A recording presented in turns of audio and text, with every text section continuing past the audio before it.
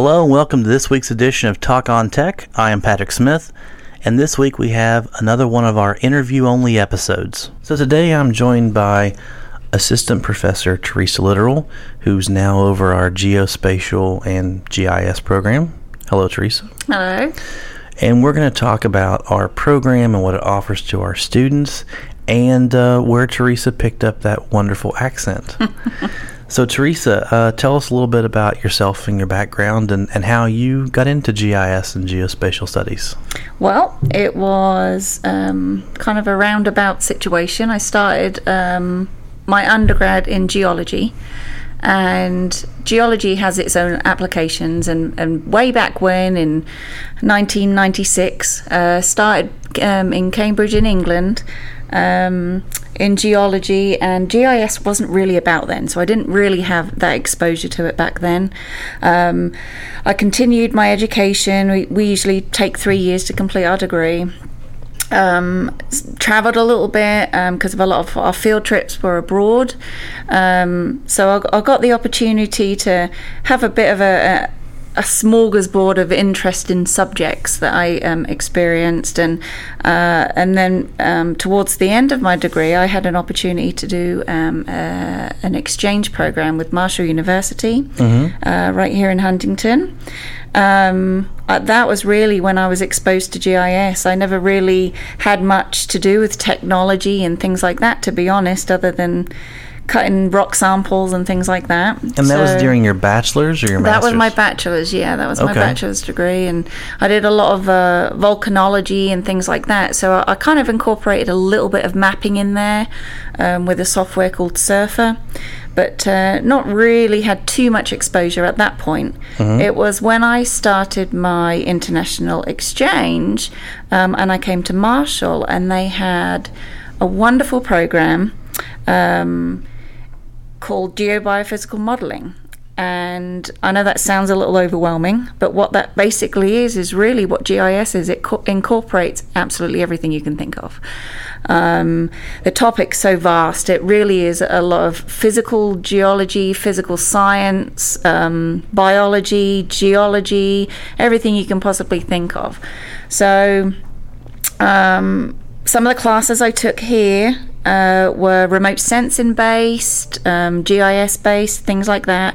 It was around 96 to 99 was really kind of when GIS was introduced to people. So it was very, very new. We didn't know the capabilities of it and things like that. So when you talk about those classes like the remote sensing and stuff, explain to people that don't know what that is, for example. What was your job? What were you doing? I'm sure you were doing something with the environment. You were, what was the remote sensing? I was actually. My project that I decided to do was Eastland Lake. Okay. Now, I'll tell you what remote sensing is in a nutshell, it's a reflection of a certain pixel value, reflecting that you have a bandwidth, and you take imagery, and it has a value. Okay. And it could be something like my Eastern Lake project was acid mine drainage. Okay. So it's reflected a certain bandwidth to me, and I could tell where the acid mine drainage was affecting, and you could do climate change, all different things like that. So you could do pretty much everything. Another really, really interesting project I had with remote sensing was studying the rock samples on Mars too. So that was a now were you having to use satellites for that, or how were you getting your readings for that type of thing? There were satellite imagery kind of from NASA and different kind of resources like that. A lot of open source software, at the time a lot of open source software, and then of course that's developed in its own little story too. So but yeah, really, really interesting. I delved a little bit into astronomy and things like that, and it's kind of linked, with all the satellites and everything. And basically kind of got an interest in it then, went back home, finished off my geology degree, and found myself in Australia as a geologist. Oh. So I was out there as a geologist. I remained in contact with the professors here at Marshall. I made very good friends with them while I was here. We emailed back and forth about what I was doing and things like that. And then one of the professors emailed me one day and said, would I like to come over on a scholarship to do my master's in this geobiophysical modelling program. Okay. And of course, I'm not going to say no and turn an opportunity like that down for a free education. So that's my story, how I got here. And then it really kind of developed from there. GIS was such a new thing at Marshall too. We were experimenting with a lot of things and looking at different satellite imagery and things like that, and really just kind of developed from there. And that's actually the same as really the GIS field as a whole is really, really developed a lot since then, and the uses of it and things like that. So I'm curious. I've heard of geologists, and I know that in general, geologists love rocks. Yes. But that's as elementary as I go. So for a geology degree, for example, what are the type of jobs you could be getting in that area? Like, what were you doing in Australia, for example? I was actually doing geobiophysical modelling kind of in itself, really. I was doing sub-audio geomagnetic surveying. Okay. And at the time, since there wasn't much software developed, a lot of these independent companies developed their own software. So we actually used a software called Firefox, and we were... not to be confused with the browser. Of course. Okay.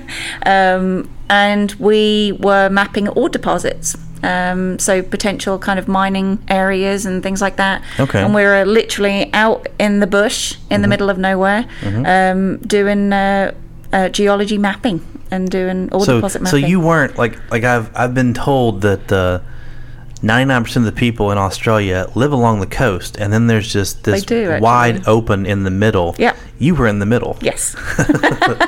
I see. Yes. Yeah. I see. Okay. With big kangaroos and big spiders. Oh yeah. Yeah. Most things that in one bite you're dead, and there's no hospital around. Yeah. So there should have hopefully been some hazard pay. Yep. Yeah. So once you came here and you ended up getting your education based off of the scholarship you got for the master's, what did you do at that point once you had your GIS degree? Well, it really everybody in this state seems to know everybody else. There's always a link somewhere, it seems. So I was in the department. My actually current husband now was working in the department, and Dr. Richard Begley, an engineer at Marshall, started up the Rahal Transportation Institute.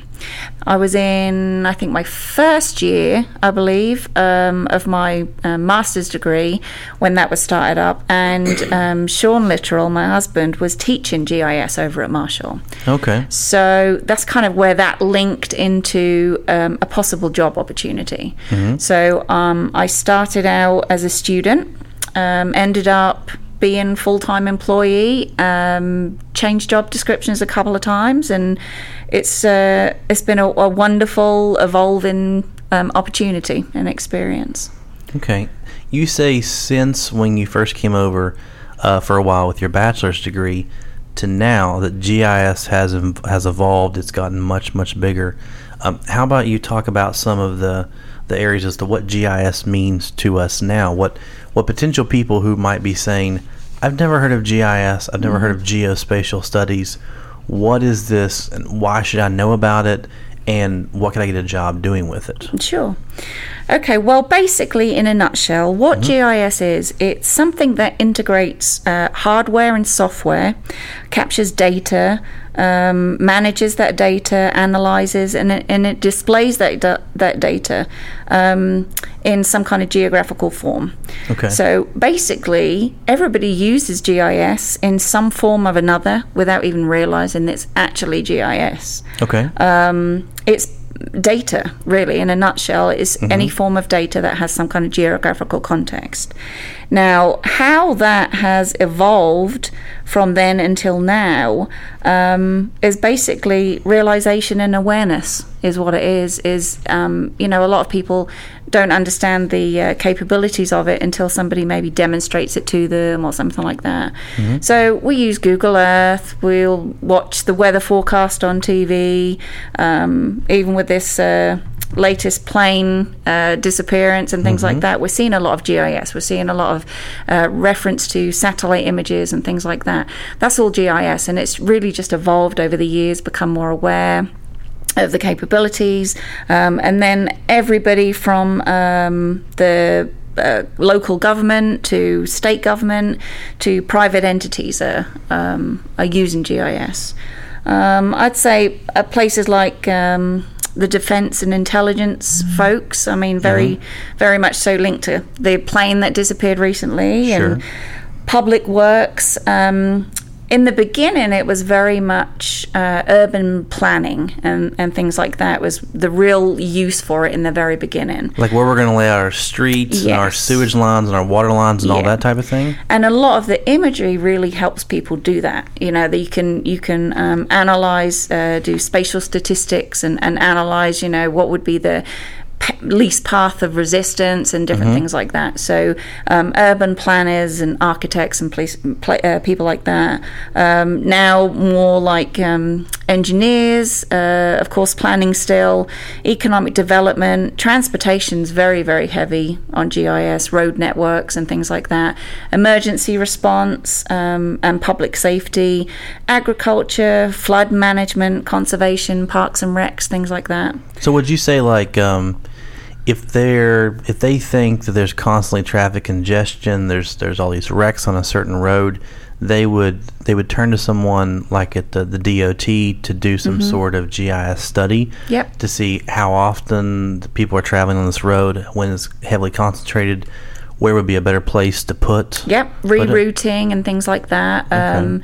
Could be even fleet management, it could be UPS or somebody like that, it could be you know, that they go down a constantly congested, you know, area, and they, you know, might use a GIS tool or a GIS model to try and recreate their routing options. Yeah, so like from a transportation standpoint, if like FedEx said, you know, it takes us a day to get from Atlanta to Washington, is there another form of transportation besides tractor trailer that can get us there faster, that type of thing, more like an intelligent system? That's all about analysing the data that you have, and it's all about making cost-saving decisions and making things least expensive, less expensive, and it's very kind of based on things like improving your decision making and things like that. Better record keeping as well. You can have all of your data in a digital format, so it's easier to share, especially across either open source software or a software maybe that you both have, and now everything's mobile as well, so it's a lot easier to share. And it's really kind of a management tool as well. It's a management that the UPS guys can manage their fleet and say, okay, this isn't working for us. We need to be a little bit more efficient.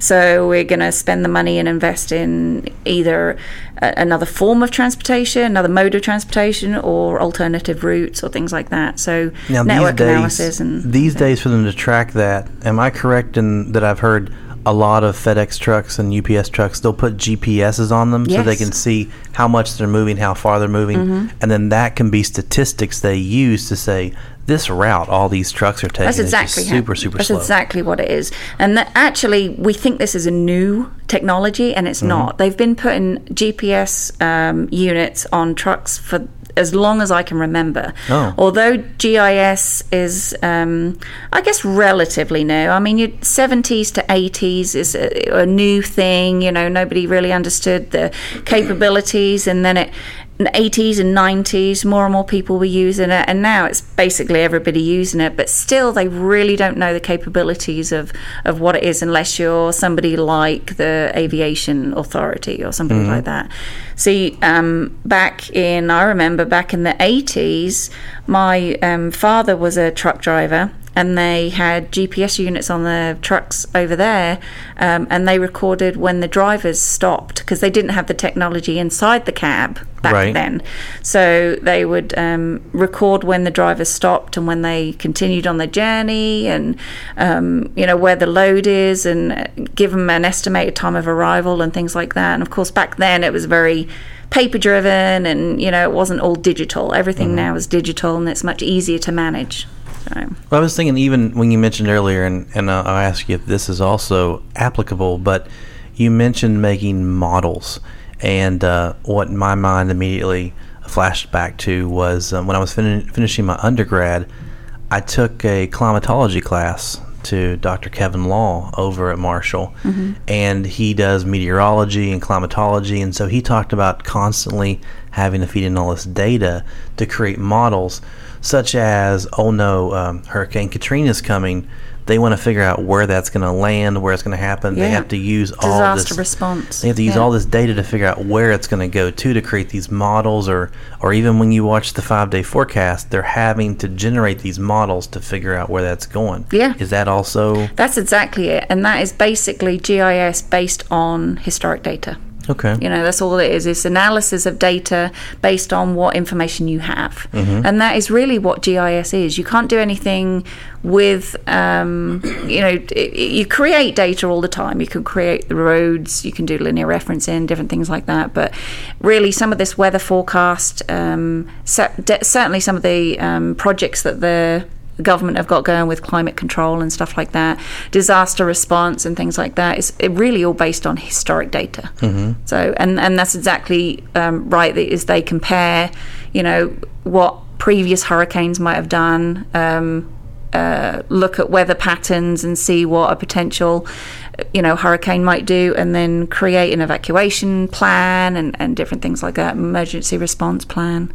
I mean, and you'd always think, maybe it's all the science side, but I even heard one time, I read an article where Walmart, when they would go in and try to figure out where they were going to locate their new business, they would contract with these marketing companies who had census data, who could then tell them where the demo they wanted to be close to was. Maybe it's like a TV show, and they wanted like the 18 to 25 demo. Yeah. They could lay that census data over top of a map, show Walmart, there's a high concentration of these people here. I think you should put your next store here because they're all there.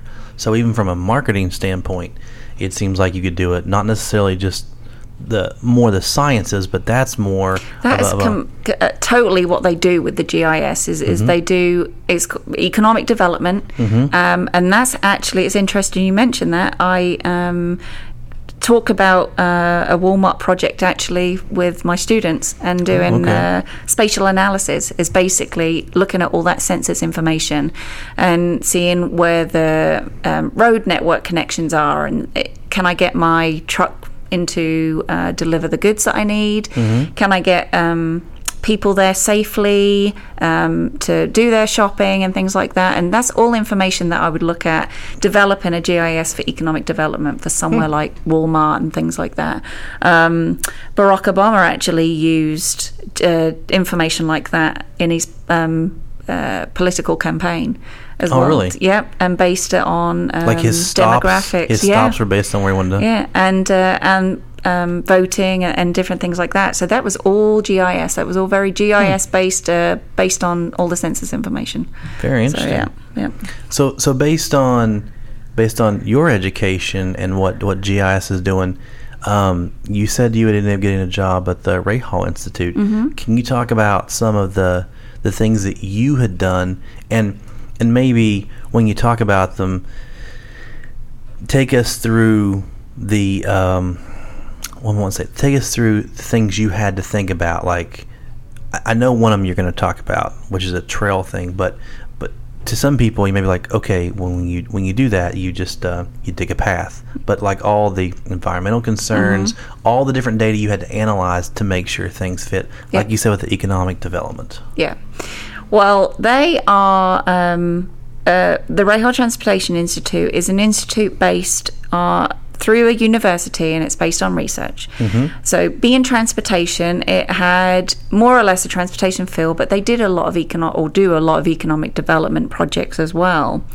So in the very beginning, I would work on things for the Department of Transportation, doing linear referencing, taking everything they had in paper form and digitizing it and making it into a GIS for them, so they can manage their fleet and they can manage their assets and they can send people out and to repair roads, and it was a lot more cost effective for them once they had this GIS. So that was one of the projects that I worked on. Some of the other projects that I've worked on has been trail based, and that to me, trails are really just another form of transportation. It's a different mode of transportation. Walking or biking. Exactly. So, you have to get from point A to point B, even if you don't have a vehicle, a motorized vehicle.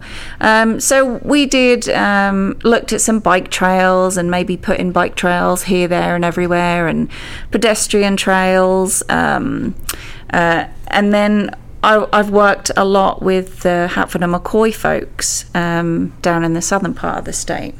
And they do a lot of their trails, of course, of OHV, ATV, OHV dirt bikes and things like that. Right. And they are very strategic of where they put their trails too. They're all based on private property, of course, so that is something that they have to consider. But something else that they consider is economic development. So I did a project with them recently on converting an old CSX abandoned trestle and converted that into an ATV trail. That's basically like for non-railroad people. That's a railroad bridge, right? That is a railroad bridge. Yep, that is a railroad bridge. But basically, they put a decking over the top of the railroad tracks. So at any time, it can be converted back if they need it back. I mean, just pull the boards up. Excuse me. Yeah, and they just pull the boards up. But the benefit to that is, and this is some of the things that you have to bear in mind when you apply for funding and things like that, is why would they want it? You have to have some kind of reasoning behind it. So they knew that they had complaints from neighbours where the ATVs would get off the trail and go to the Hatfield and McCoy headquarters. There may have been environmental issues and things like that. So that's something that would have to. Some of the GIS component of it would be to look at the watershed and look at the steepness of a bank getting up and down and things like that. What's the watershed? I'm not familiar with the watershed. Just like where the water line would come up. It's very, I guess it is controlled like the Ohio would be managed, or the banks would be managed for the Army Corps of Engineers. And when you have those kind of people involved, it just adds a little swing to things, and you have to go through a few more steps than a private creek or something like that. Okay. So, but I mean, are we talking like you have to worry if when you cut this trail through their property, if it's going to cause flooding? Is that what we're talking about? Yes, you do. And with trails, it's really easy because you just make, particularly for ATVs and dirt bikes, the rougher the better.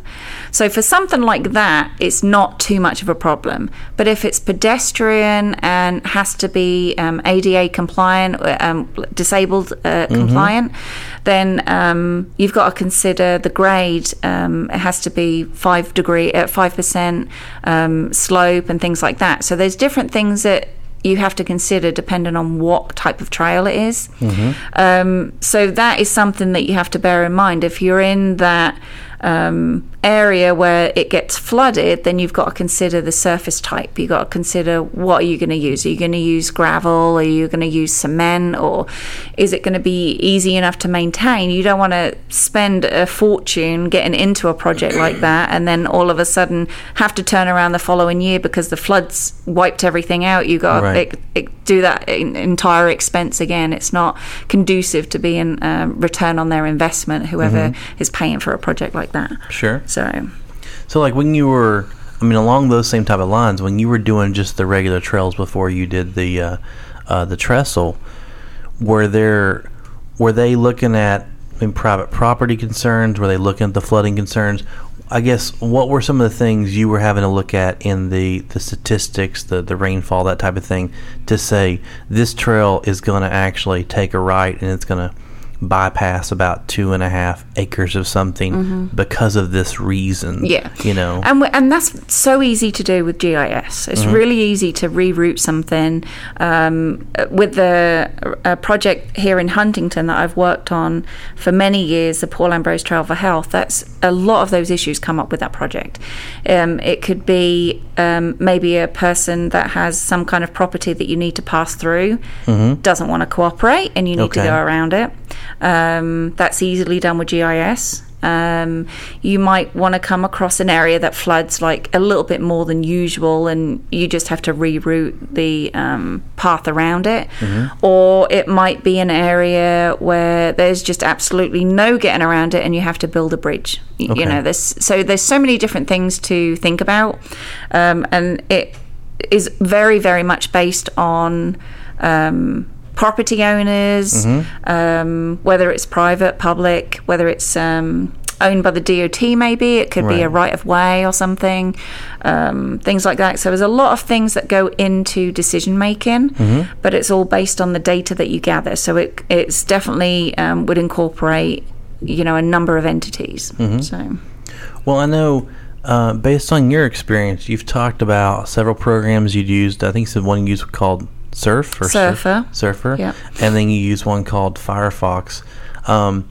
We don't need to go over the whole curriculum today, but talk about, based on your experience, what are the key things you're focusing on for your students to make sure they're ready for making the trail, like you said, or doing a DOT type thing. What are those areas, like the remote sensing, are you having them do?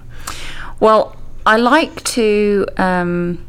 kind of like to experiment with the students a little bit, and I like to give them a little bit of textbook work and then a lot of project experience. Okay. So what we've got our students doing right now is all that information I was talking about with the roads, the rivers, the streams, the census data, economic data, property owners, different things like that, tax parcels, and I get them to download all that information and gather all that information, and I show them how to research that. I show them, where would they go to obtain such information, and then we go through the procedure of like putting it into the GIS that we have and creating databases, and what do they want to do with this data once they've got it.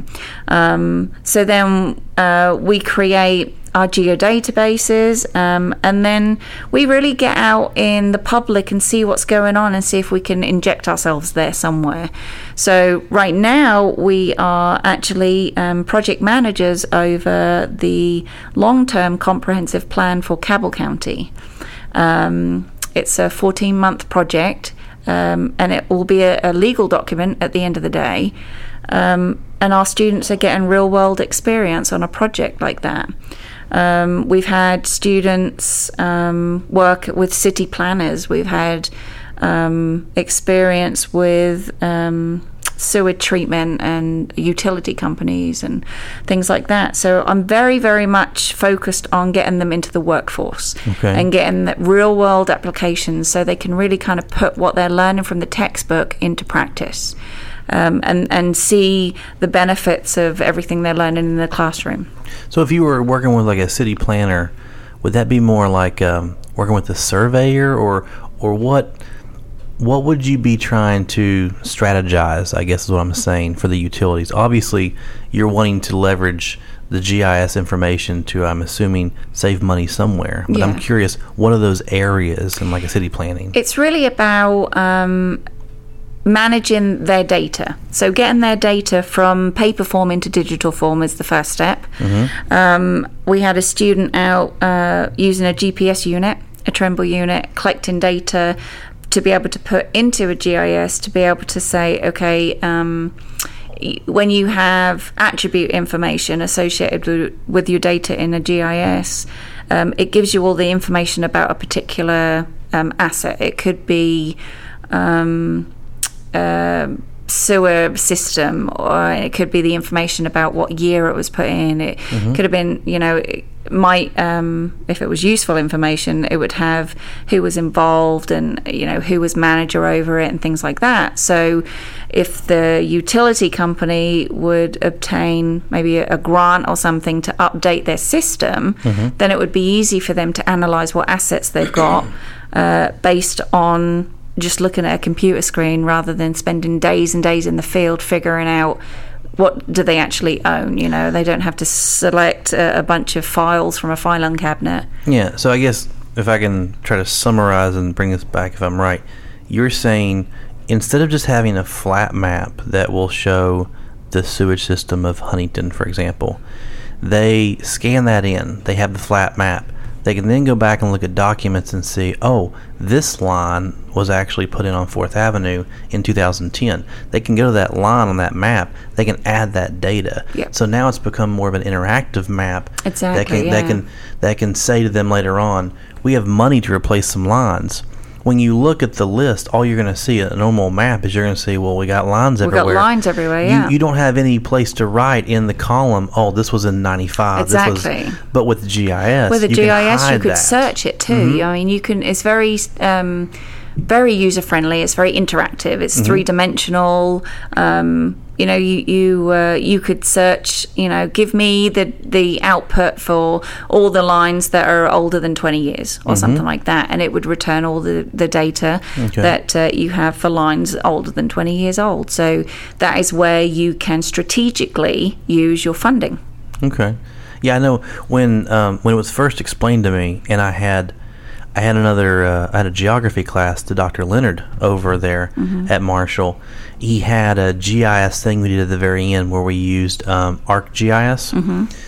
And so we had a map, I believe, of India, and there were all these different layers. So if the audience is familiar with like Photoshop, for example, where you can put layers of pictures on top of things, or even for people that aren't computer people, I always relate back to the old World Book encyclopedias.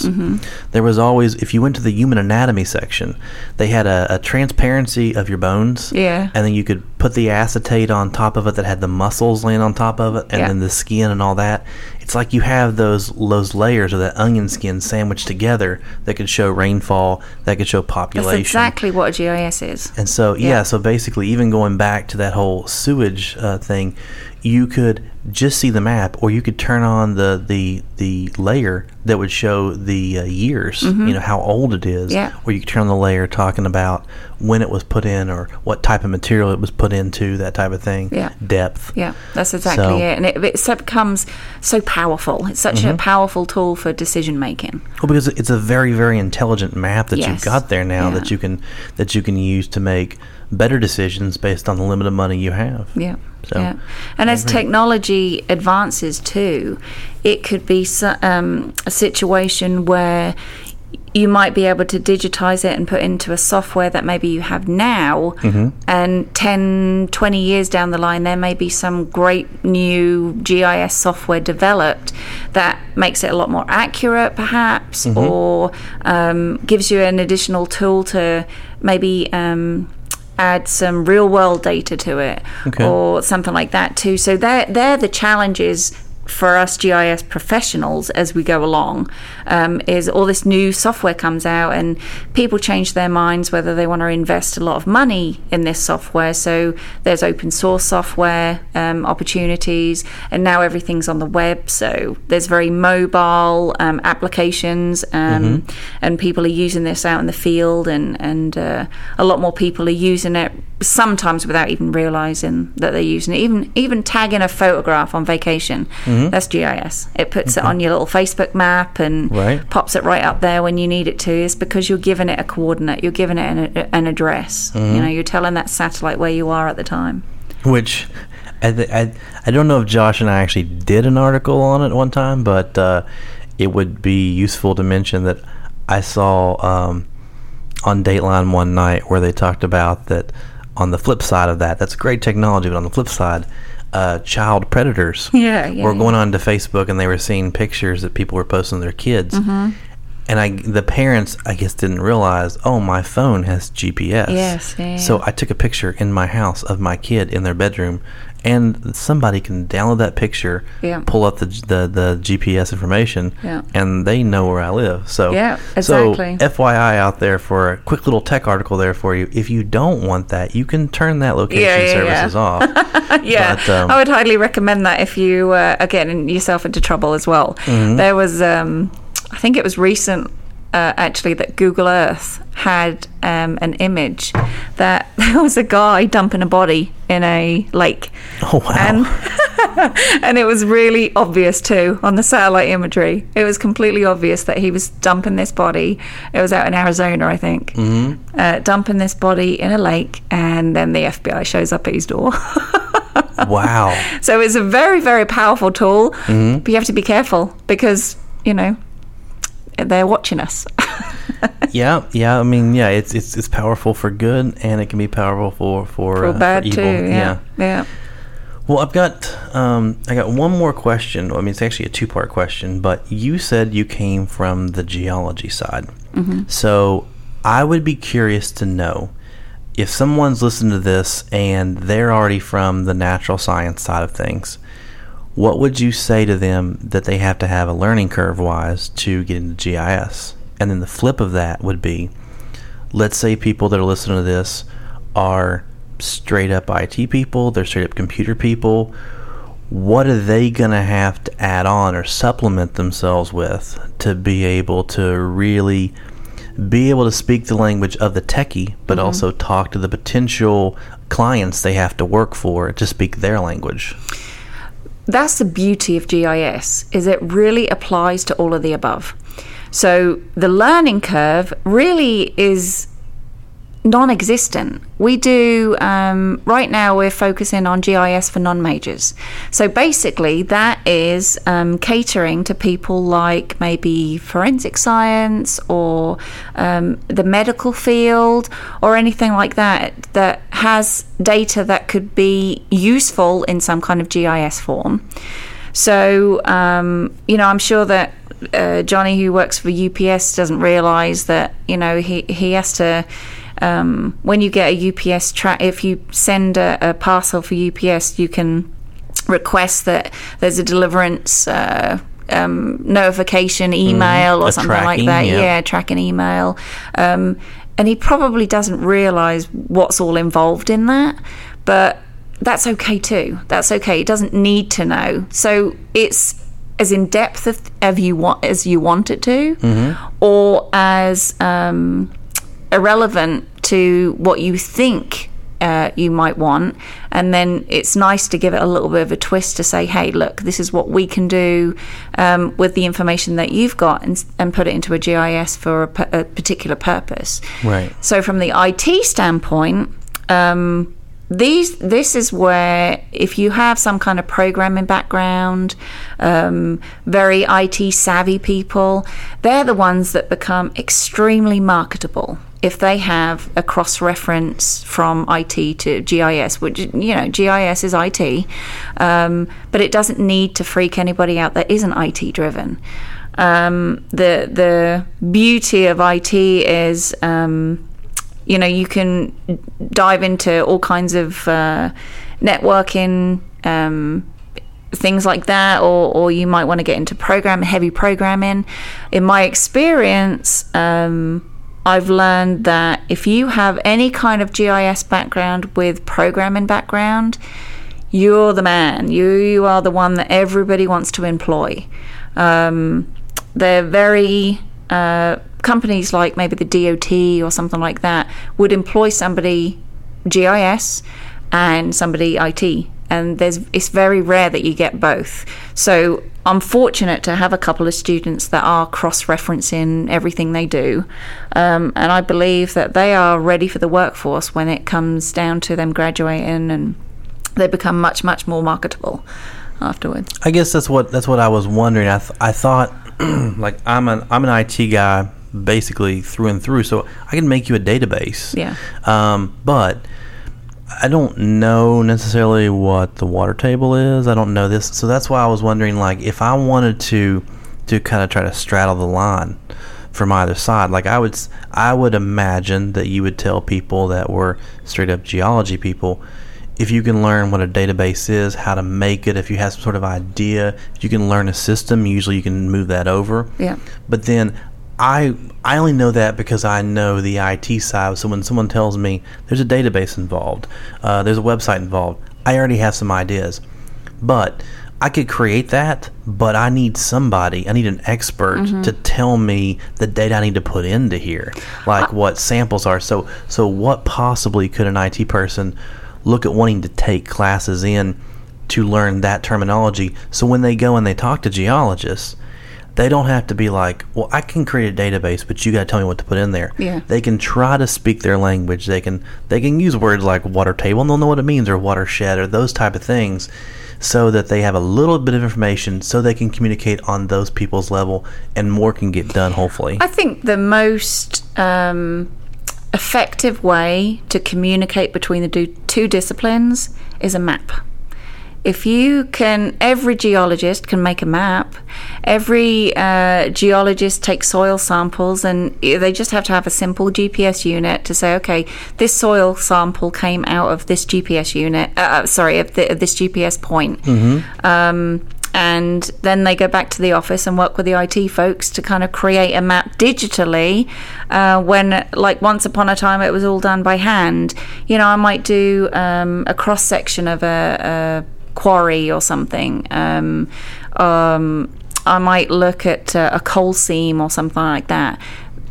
Everything is being put into a digital map. And I think that would be the happy medium to get all these disciplines cross-referencing all that information and all that knowledge that they have.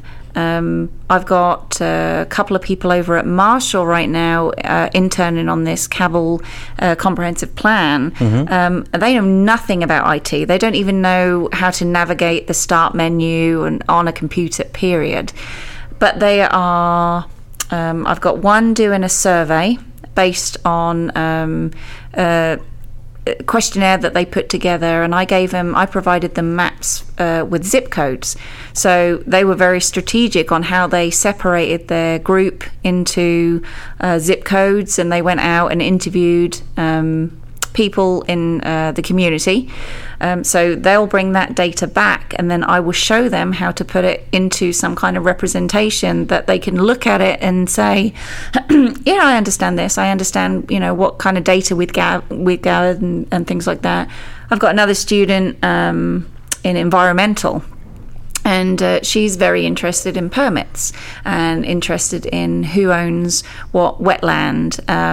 She might look at landfills and things like that. So I'm trying to teach her right now on how to do that, represent that on a map. And just that skill, if they can gain that skill of just like thinking about cartography and creating something digitally, then that's the start. That's the starting point. As soon as they get to that point, then we can tell them what a geodatabase is and different things like this, and what attributes we need to add to a particular map and or a shapefile and things like this. At that point, if they've had no IT background, it's really not that difficult to get them over into IT.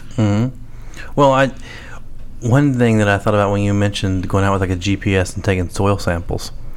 In one of my grad classes, we had a textbook on innovation, and they mentioned something in there that I would never be privy to because this is not my sport at all.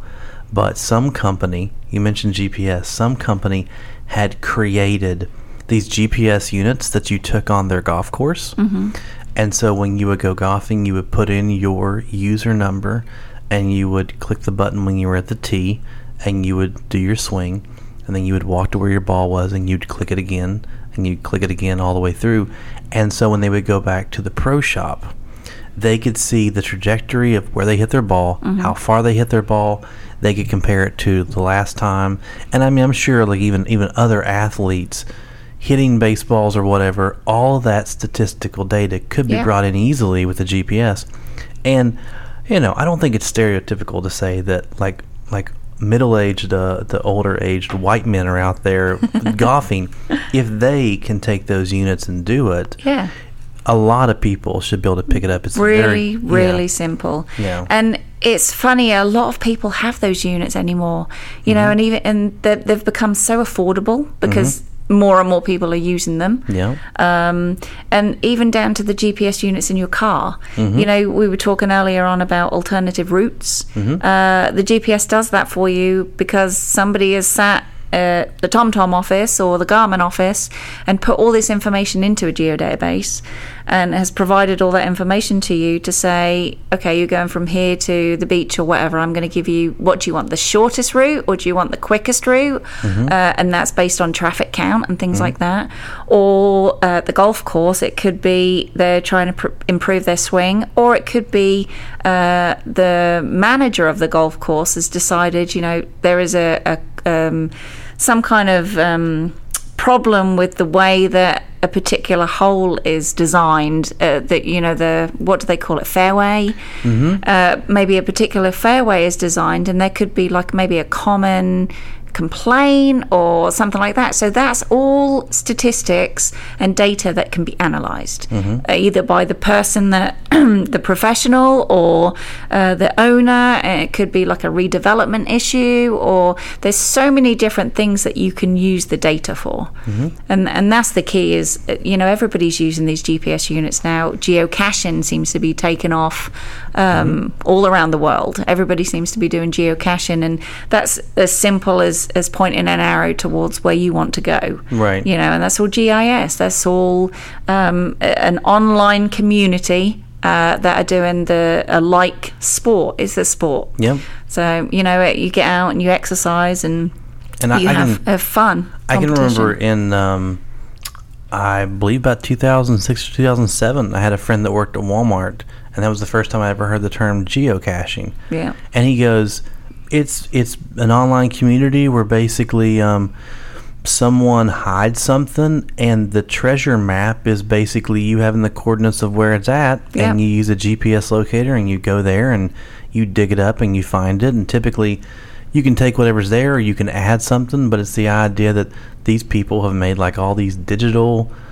treasure maps, and they're up online, and you can go explore them and find things. And and some of them get very, very creative too. You might go to a particular geocache and find a clue to the next geocache, so it could be a coordinate point. So if you get it wrong and don't find it, then there's no luck looking for the next one. You won't get to it.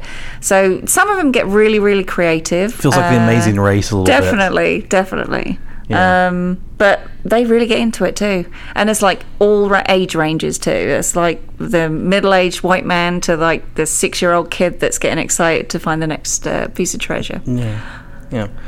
Well, great. Thank you so much for talking to us today, Teresa. Oh, you're welcome. It's been great.